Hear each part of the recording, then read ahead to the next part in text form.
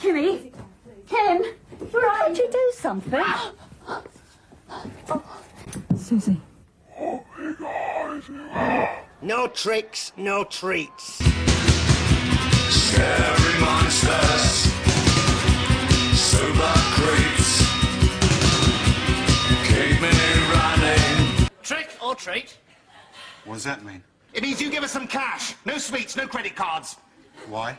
Because it's the end of October. Trick or treat, the bitter and the sweet.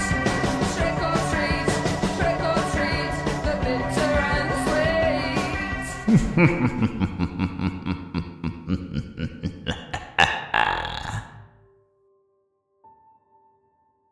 It's the end of October, which means only one thing. We're only 2 months from Christmas. Oh, and it's Halloween. And for our second October episode, Merry Britsmas switches to Merry SPOOKSMAS. I love Halloween, not nearly as much as Christmas, but still a hell of a lot. So it's time to explore some creepy British stuff that's more Halloween than festive, although maybe with some festive links here and there. We're still going to continue to be very festive with our big Christmas #1 showdown as we get our first matchups between the winners of the giant first group. Also on today's episode, I look at a haunting episode of The IT Crowd, some creepy alternative British tracks, and some eerie historical stories from the southwest.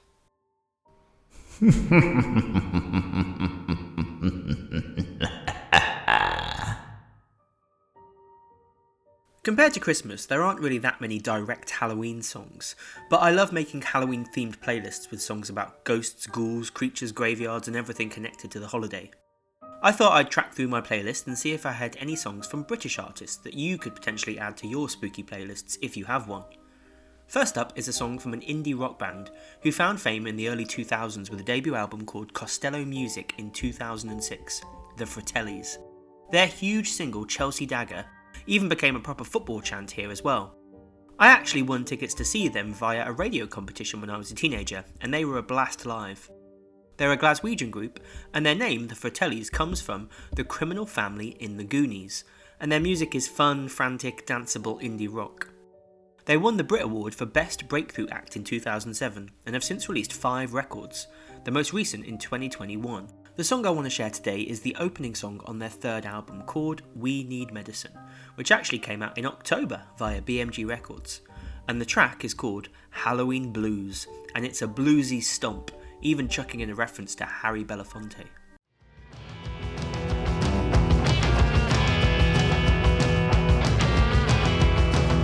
Well, I'm gonna make you love me. I'm gonna make you wish that you never been born and you wish you never met me. I could be the joker that you couldn't shake off, and I'm gonna make you need me.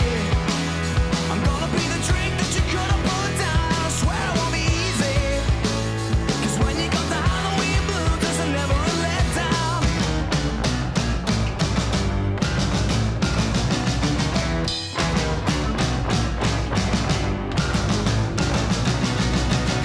Well, I'm gonna make some money. I'm gonna buy you everything you ever did want, and it's bound to ruin your honey. But you shouldn't steal what you never could harm, and I'm gonna be the fastest. I'm gonna be so quick that you're never quite sure if you're tough enough to last this. 'Cause when you got the Halloween blues, there's a guaranteed cure. Let 'em all, let 'em all, let 'em all. And a big tonal switch now to one of my favourite personal artists, Laura Marling, a folk singer-songwriter who got her start with indie folk group Noah and the Whale, and she also sang with Mumford & Sons, but then branched out to solo stuff with her debut album Alas I Cannot Swim in 2008. She's since released 6 more records, most of which have received critical acclaim and award nominations, including 3 Mercury Prize nominations, 1 Brit Award, 1 Enemy Award, and 1 UK Americana Award. She's been nominated for 2 Grammy albums for Best Folk Record as well. She's a wonderful musician, and I've loved how she's subtly changed her sound through each record, with everyone getting heartfelt and emotional moments. She also recorded a cover of Scream classic Red Right Hand for the TV show Peaky Blinders. But we're getting original and spooky, and so we need to go right back to that debut album and, as with the first track, the very first song, called Ghosts. It's more about ghosts of your past and your ex-love, but it's got mourning and ghostly language and sounds haunting enough to get onto my playlists. Ghosts that broke my heart before I met you. These are just ghosts that broke my heart before I met you. Opened up his little heart, unlocked the lock that kept it dark. Read a written warning, saying I'm still mourning over ghosts, over ghosts, over ghosts, over ghosts that broke my heart before I met you. Lover, please do not fall to your knees. It's not like I believe in everlasting love.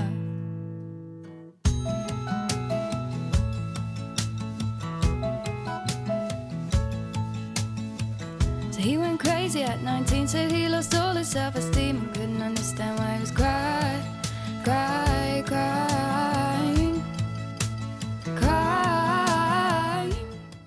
And finally, let's get classic rock and go back in time to 1971 with the legends that are Black Sabbath. Black Sabbath have all sorts of perfectly good Halloween vibes, songs and general attitudes. Ozzy could be a Halloween episode in himself. But if you don't know about the band, Black Sabbath are a group from Birmingham who helped develop the genre of heavy metal, and their first two albums, Black Sabbath and Paranoid, are classics of the genre, even though critics at the time were relatively unfavourable for some reason. Perhaps they were scared of this frightful four, but that's enough reason to love them for me. Master of Reality was their third record, released via Island Records, with the band down-tuning their instruments to create a more hefty doom sound. I thought I'd select one of my favourite, Children of the Grave, a song that actually touches upon anti-war ideas, but is often considered one of the best Sabbath songs.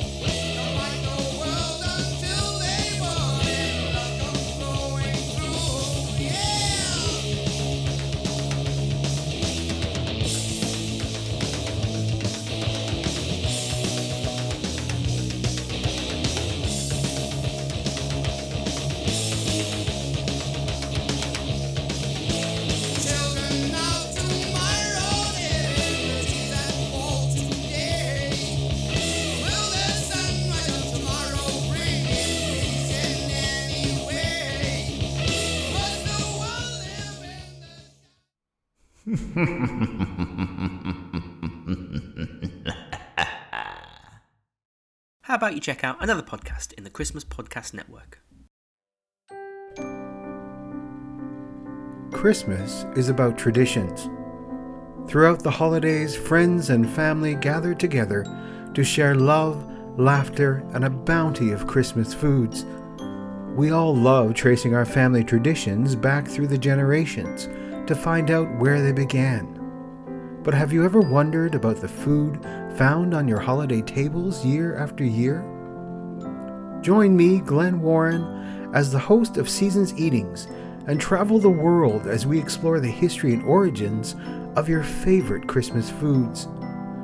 New episodes are released every month. You can find Seasons Eatings at seasonseatingspodcast.com and wherever you download your favorite podcast. So join me, Glenn Warren, for your next serving of Seasons Eatings.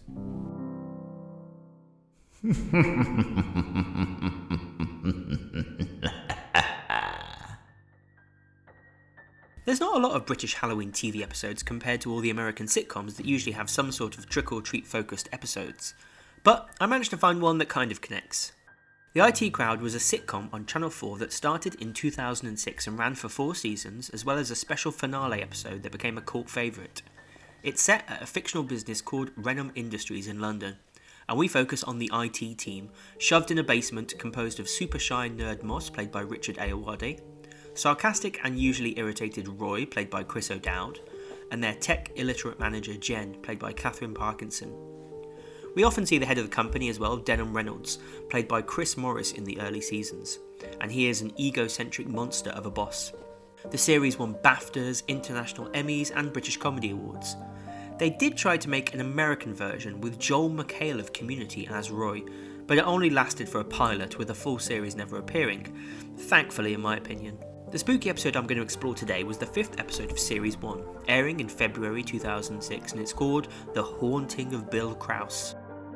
It begins with Jen on a date that seems to be going well with a man named Bill, played by one of my favourite comedians and podcasters, Adam Buxton.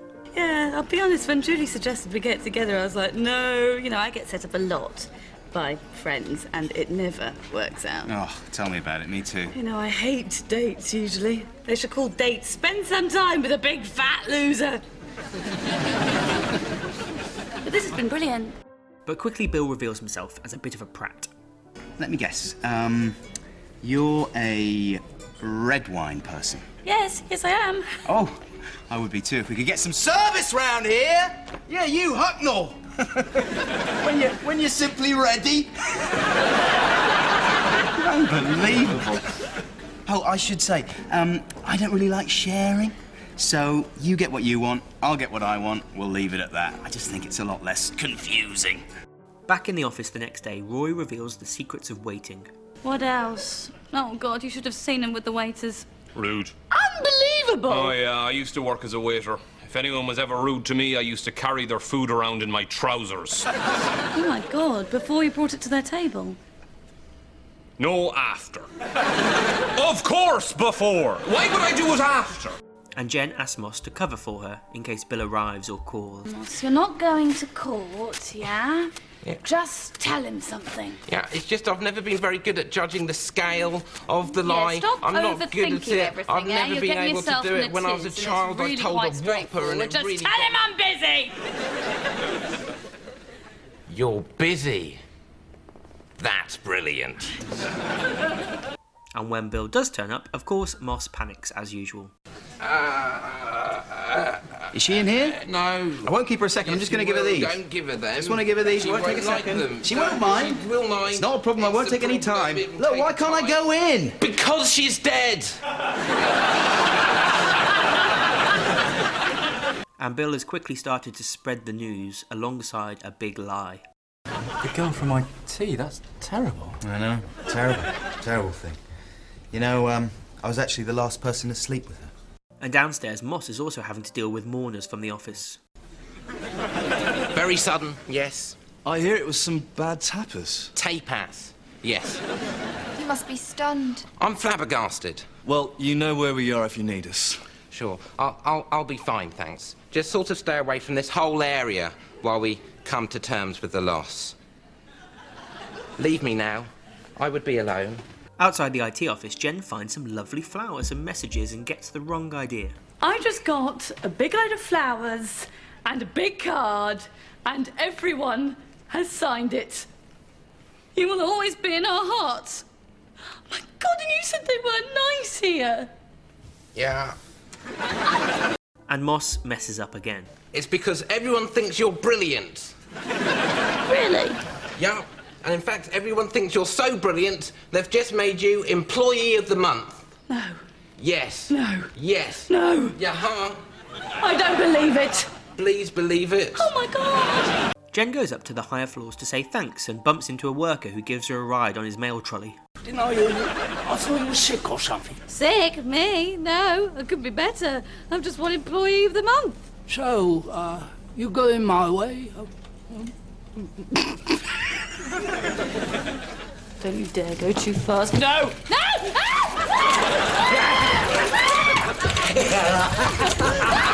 And as she flies through the office corridors, her head perfectly aligns with the top of a window that Bill is facing while spreading his lies to make it seem as if a headless woman is screaming by. I was the last person that slept with her, actually. She held on so tightly, it was like... It was scary, but sexy scary, It's just like...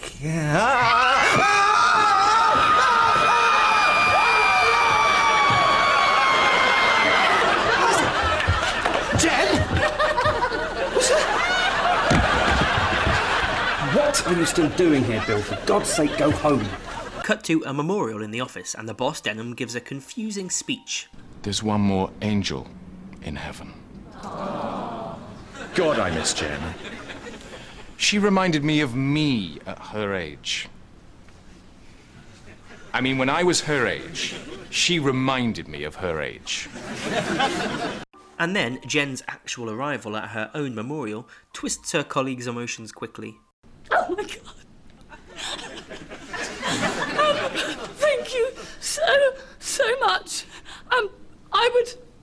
I would not be standing up here today if it wasn't for so many people. Not least, Dad. Without him. Hey, she isn't dead. Yeah. You lying cow! And she rushes back downstairs to confront a terrified Moss. Hello there, Jen. I would love to stay and chat, but I've just received a telephone call saying that my father has just killed someone, which I need to attend to. Did you tell everyone I was dead?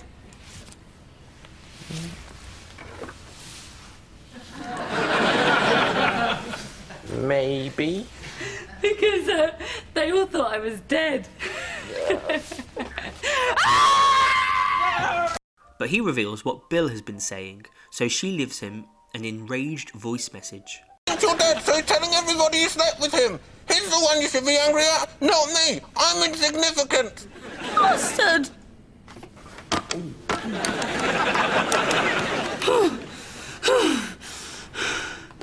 Voicemail.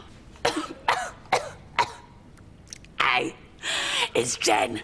Stop telling everyone I slept with you, you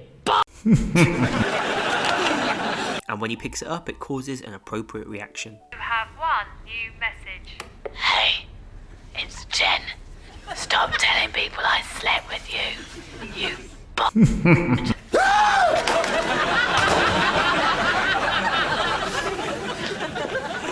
And to finish the episode, Jen heads to confront Bill at his house in the rain, and her appearance outside of his window gets him well and truly horrified. Probably guys leaving a funny message. Probably Bob. It's Bob leaving funny messages. And the floating head. Just stressed. A bit stressed is all, and just fun and games.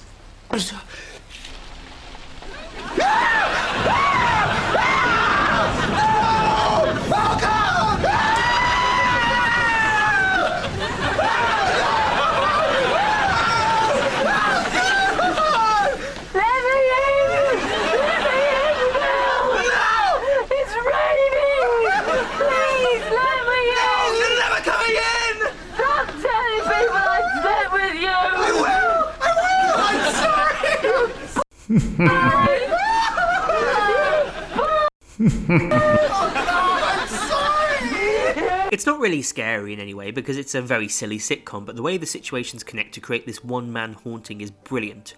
Moss and Jen's interactions in the show are particularly great as Moss struggles to get through social interactions in difficult situations at the best of times.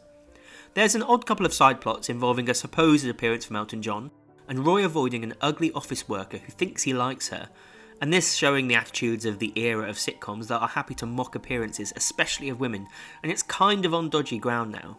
Although it does end with a great sight gag allusion to Invasion of the Body Snatchers. It's worth a watch for the Jen storyline though, and it's haunted enough for a slight Halloween link.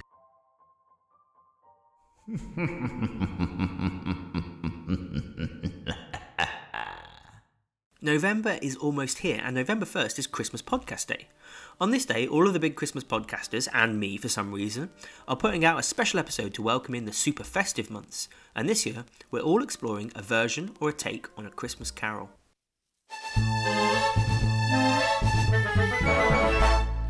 After Halloween is done, it's time to start the Christmas fun. Yes, my friends, it's Christmas Podcast Day. November 1st is the day you need to check your favorite podcast feed and join in the fun on Christmas Podcast Day. All your favorite Christmas shows are releasing brand new episodes. Some may say that it's too soon, but they're lucky we don't do it in June. So come along and have a laugh as we talk carols, films and crafts, and all other things from the merriest holiday. Tell everyone it's Christmas Podcast. Join in the fun on Christmas Podcast. Download everyone on Christmas Podcast Day. Get in the sleigh, it's Christmas Podcast Day. Christmas Podcast Day. Hey!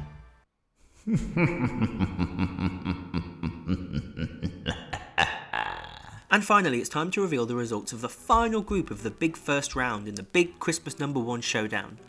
I've randomised every Christmas number 1 into matching pairs, and they're facing off on my social media until we get down to one winner. I'll intro and play a snippet of each song and post them, with a few days for voting. I'd love for you to share the posts, get your friends voting, get in touch to let me know which ones you want to win and which ones you want to chuck in the bin. And over the last month, you've been voting for the final group of the first round, and the results are as follows. Elvis Presley's Return to Sender from 1962 beat 2015's A Bridge Over You by the Lewisham and Greenwich NHS Choir. 1989's Band-Aid 2, Do They Know It's Christmas, beat Frankie Lane's Answer Me from 1953.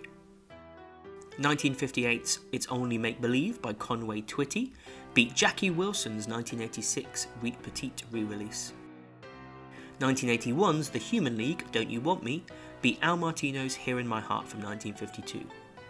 And finally, 1999's I Have a Dream and Seasons in the Sun by Westlife beat Renee and Renato's Save Your Love from 1982.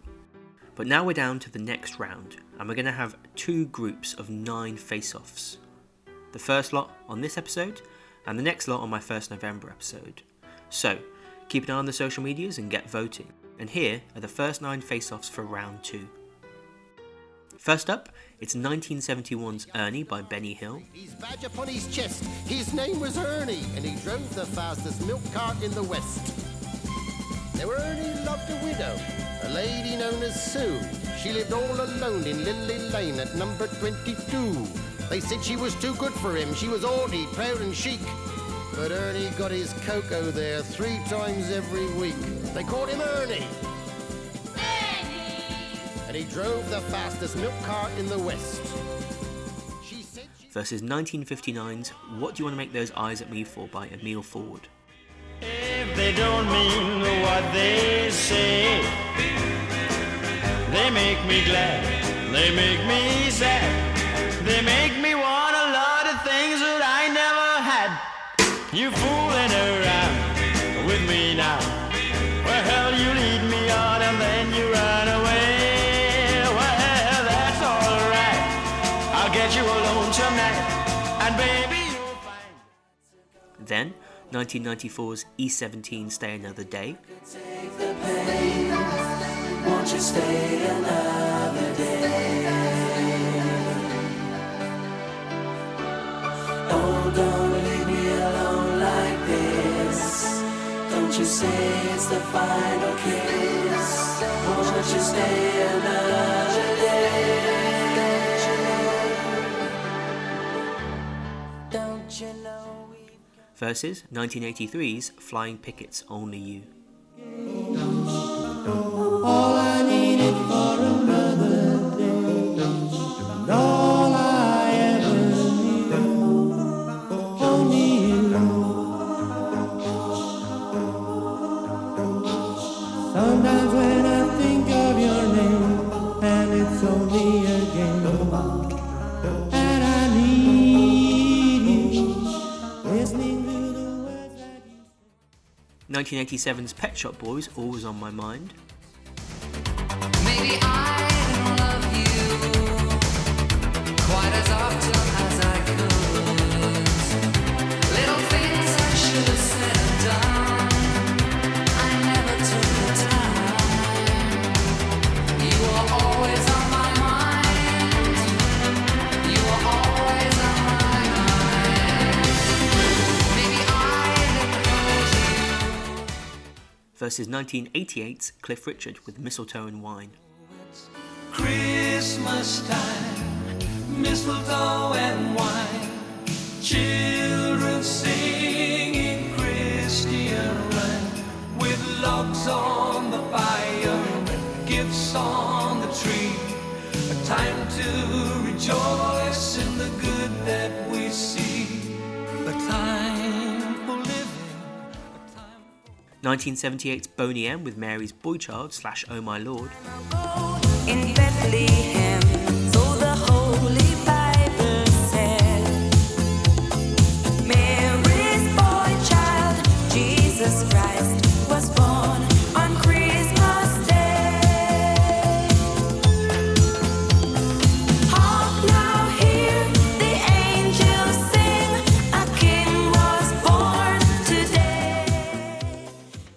faces off against 1961's Moon River by Danny Williams. I'm crossing you in style someday. Old dream maker, you heartbreaker, wherever you're going, I'm going your way. Two drifters off to see the world. 1979's Another Brick in the Wall Part 2 by Pink Floyd.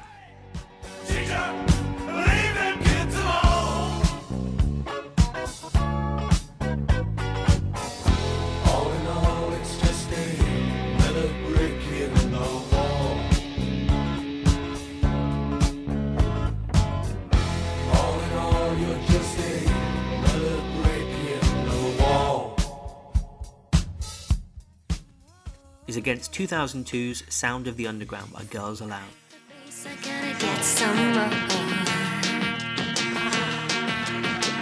Water's running in the wrong direction. Got a feeling it's a mixed up sign. I can see it in my own reflection.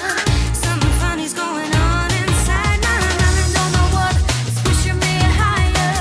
It's a static from the floor below, and then it drops and catches like fire. 1965's Day Tripper and We Can Work It Out by The Beatles. Got a good reason for taking the easy way out.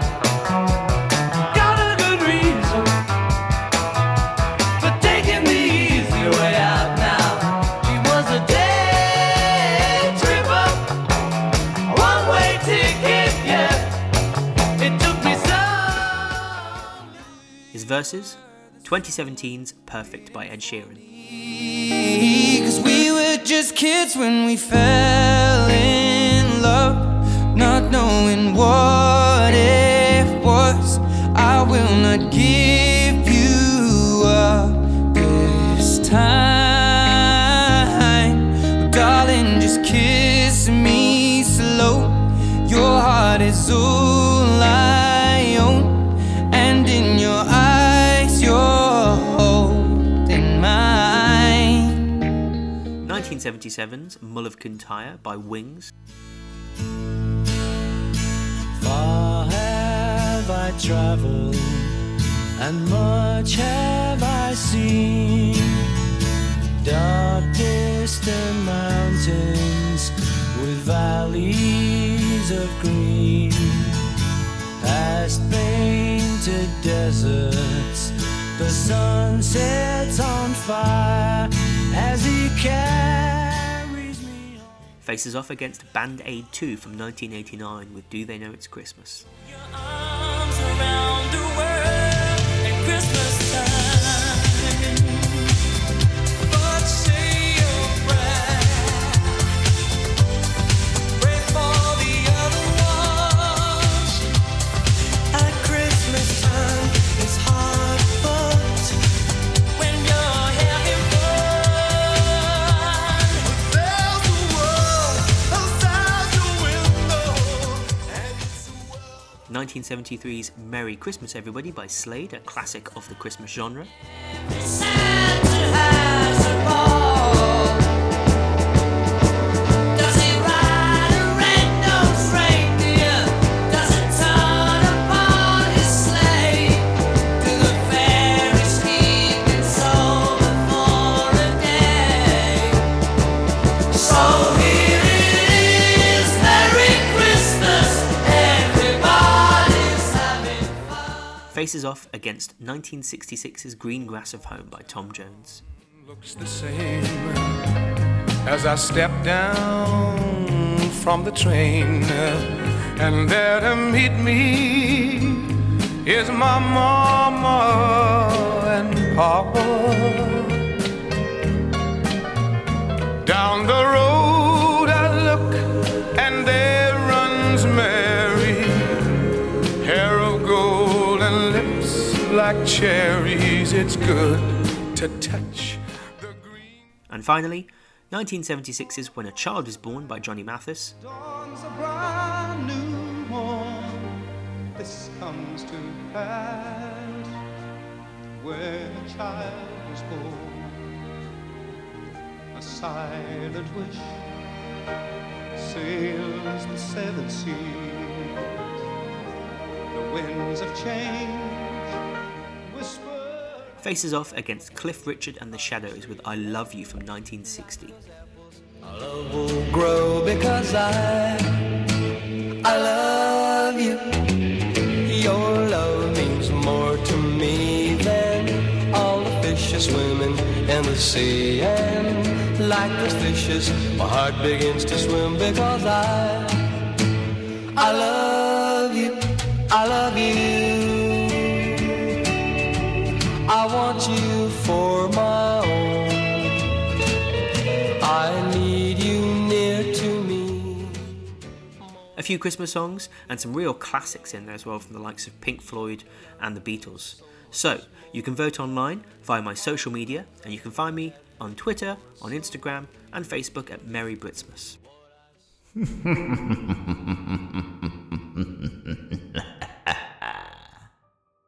I thought I'd end spooky season with a few stories I found in a book about strange happenings in Cornwall whilst I was visiting that region this summer. The book had a range of supernatural goings on, but a few caught my eye because they have slightly seasonal connections. So settle down with a lit candle, drawn curtains, and something pumpkin spice to hear these strange Cornish tales of history, death, and the supernatural. The first story comes from a letter that was written by a lady of a place called Anthony House in Torpoint in Cornwall on the 31st of December 1883, and she recounts what happened in October 1880. She says, in October 1880, Lord and Lady Waldegrave came with their maid Helen Alexander to stay with us. Helen was discovered to have caught typhoid fever, but she did not seem to be very ill in spite of it, and as there seemed no fear of danger, and Lord and Lady Waldegrave had to go on a long journey the following day, they decided to leave her, as they were advised to do so under their friend's care. The illness ran its course, and she seemed to be going perfectly well till the Sunday week following, when the doctor told me that the fever had left her, but the weakness was making him anxious. I engaged a nurse against the wish of my maid, who had been her chief nurse through the illness and was devoted to her. However, as the nurse could not come till the following day, I allowed Reddle to sit up with her again that night, to give her medicine and food. At about 4:30 that night, or rather Monday morning, Reddle looked at her watch, poured out the medicine and was bending over the bed to give it to her, when a call bell in the passage rang. She said to herself, "There's that tiresome bell with the wire caught again. It seemed to occasionally ring of itself." At this moment, however, she heard the door open, and looking round, saw a stout old woman walk in. She was dressed in nightgown and red petticoat and carried an old-fashioned brass candlestick in her hand. The petticoat had a hole rubbed in it. She walked into the room and appeared to be going towards the dressing table to put her candle down. She was a perfect stranger to Reddle, who, however, thought this must be her mother or someone come to see her, and felt glad it was so. She thought the mother looked annoyed, possibly at not having been sent for. She gave Helen the medicine and, turning round, found that the figure had disappeared and the door was shut. A great change, meanwhile, had taken place in Helen, and Reddle fetched me, who sent for the doctor and applied hot poultices. But Helen died a little before the doctor came. She was conscious to go about half an hour before she died, when she seemed to be going to sleep. During the early days of her illness, Helen had written to her sister, mentioning being unwell, but making nothing of it, and as she never mentioned anyone but her sister, it was supposed by the household, to whom she was a stranger, that she had no relations. Reddle was always offering to write for her, but she always declined, saying there was no need. She would write herself in a day or two. No one at home, therefore, knew of her being so ill, and it's therefore remarkable that someone such as her mother, a far from nervous person, should have said that evening going up to bed, "I am sure Helen is very ill." Reddle told me and my daughter of the apparition about an hour after Helen's death, prefacing with, "I am not superstitious or nervous, and I wasn't frightened, but a figure, her mother maybe, came last night," and told the story. The relations were asked to come to the funeral, and the father, mother and sister came, and in the mother, Reddle recognised the apparition, as I did also, for the description had been most accurate. It was judged best not to speak about it to the mother, but Reddle told the sister, who said the description corresponded exactly with the probable appearance of the mother if roused in the night. They had exactly such a candlestick, and there was such a hole in the mother's petticoat produced by the way she wore it. It seems curious that neither Helen nor the mother appeared aware of the visit. Neither of them spoke of it, or of having seen the other, or even having dreamt of doing so. The next tale comes from Poundstock Church in the village of Poundstock, not far from the town of Bude. And this story tells of an account on the 27th of December, the day after Boxing Day here in the UK, in 1357, when an appalling murder took place in the church. The clerk, or the priest as we would call him now, was viciously attacked while conducting a service. What appears to have happened is that at some time, another local powerful family, the Bedruggans, threw out the existing priest and installed their own. The two families nearby, the Penfround and the Bedruggans, were at loggerheads. The former appealed to the Pope, and he ordered for the rightful cleric to be reinstated, and the Bedruggans were furious, and the matter came to a brutal, bloody head. Bishop Grandison of Exeter, in his register for the year, gave this account. Certain satellites of Satan, names unknown, on the feast of St. John, which makes the crime worse, broke into the parish church of Poundstock, within our diocese, with a host of armed men during Mass, and before Mass was scarcely completed they furiously entered the chancel and with swords and staves cut down William Penvue, clerk, vestments and other church ornaments were desecrated with human blood in contempt of the Creator, in contempt of the Church, to the subversion of liberty and the disturbance of the peace of the realm. Where will we be safe from crime if the Holy Church, our mother, the house of God and the gateway to heaven, is deprived of sanctity? Two alleged ringleaders, John Bevel and Simon de St. Jenny's, were arrested and put on trial, and whatever excuse they gave for bursting into the church and slaughtering the priest, we don't know, but it must have carried weight as they were both somehow pardoned. Unsurprisingly, after such a dreadful deed, the unavenged ghost of poor William Penvue the clerk has wandered ever since amongst the graves and around the church he loved, according to eyewitnesses. He is sometimes seen kneeling before the altar, sometimes walking along the path to where he met his death. Perhaps if you visit Poundstock Church, keep an eye out for this poor, murdered priest. And the final story comes from Dockacre House in Launceston. In Dockacre House, on Christmas Day 1714, a woman died named Elizabeth Hurl. This house was extensively renovated throughout the Georgian times. It's an unusual property, long and narrow and built into the side of a hill. A barrister named Nicholas Hurl lived there with his wife Elizabeth, the daughter of the rector of nearby Northcote. Hurl was a man of considerable means and influence, twice Mayor of London, the Mayor of Launceston and a High Sheriff in Cornwall. Portraits of the couple, Nicholas and Elizabeth, have been hung in the dining room since their time, and have always been sold as important fixtures within the house. Also, in the parish church nearby of St Mary Magdalene, a memorial to Elizabeth was found behind an organ loft recently, which hints at the mysterious circumstances in which she died. It says, "Depart ye life, 25 December 1714 by starvation or other unlawful means." Before then, possibly because of some relationship issues, poor Elizabeth had become mentally deranged. Her husband had her locked away in a small upstairs room where, following one of the prescribed cures at that time, he set about starving her of food systematically. Unfortunately, he seems to have overdone it. She was kept too long and confined on gradually reducing rations until, when almost dead, she escaped. As she was making a frantic, frenzied dash for freedom down the stairs, her husband accidentally or intentionally shot her. For more than 200 years, the large dark stain of her blood marked the second tread up the fine staircase and defied all efforts to remove it until new treads were put in. One might have expected Elizabeth to haunt this house, but oddly, it's the ghost of the murderer and not the victim who does so. Even stranger, Nicholas died on the 4th of August 1728, and not here but at Hampstead in London.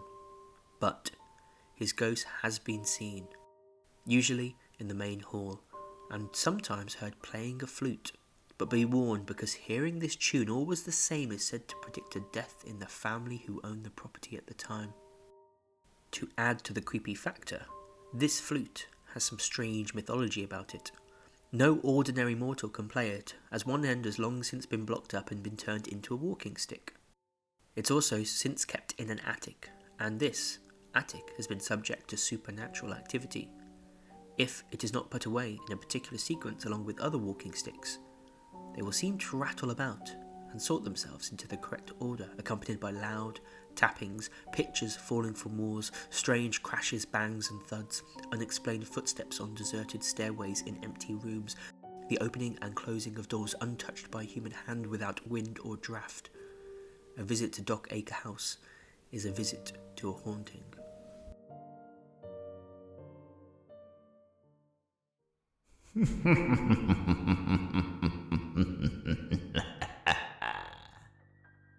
Well, that's spooky season done on Merry Britsmas, and it's all super festive now through to December. Get ready for mince pies and Father Christmas as we kick off November with Christmas Podcast Day on November 1st, and then 2 normal November episodes and 2 December episodes with hopefully a bonus British New Christmas Podcast mini-sode as usual. I'm also hoping to review some British Christmas treats this year, and will share my thoughts on social media via Instagram, Facebook or Twitter, still not saying X, all Merry Britsmas. Get in touch if you have anything you'd like me to try, or if you have any thoughts on the episode, or the voting so far in the big Christmas #1 showdown. Trick or treat? What does that mean? It means you give us some cash. No sweets, no credit cards. Why? Because it's the end of October. Trick or treat.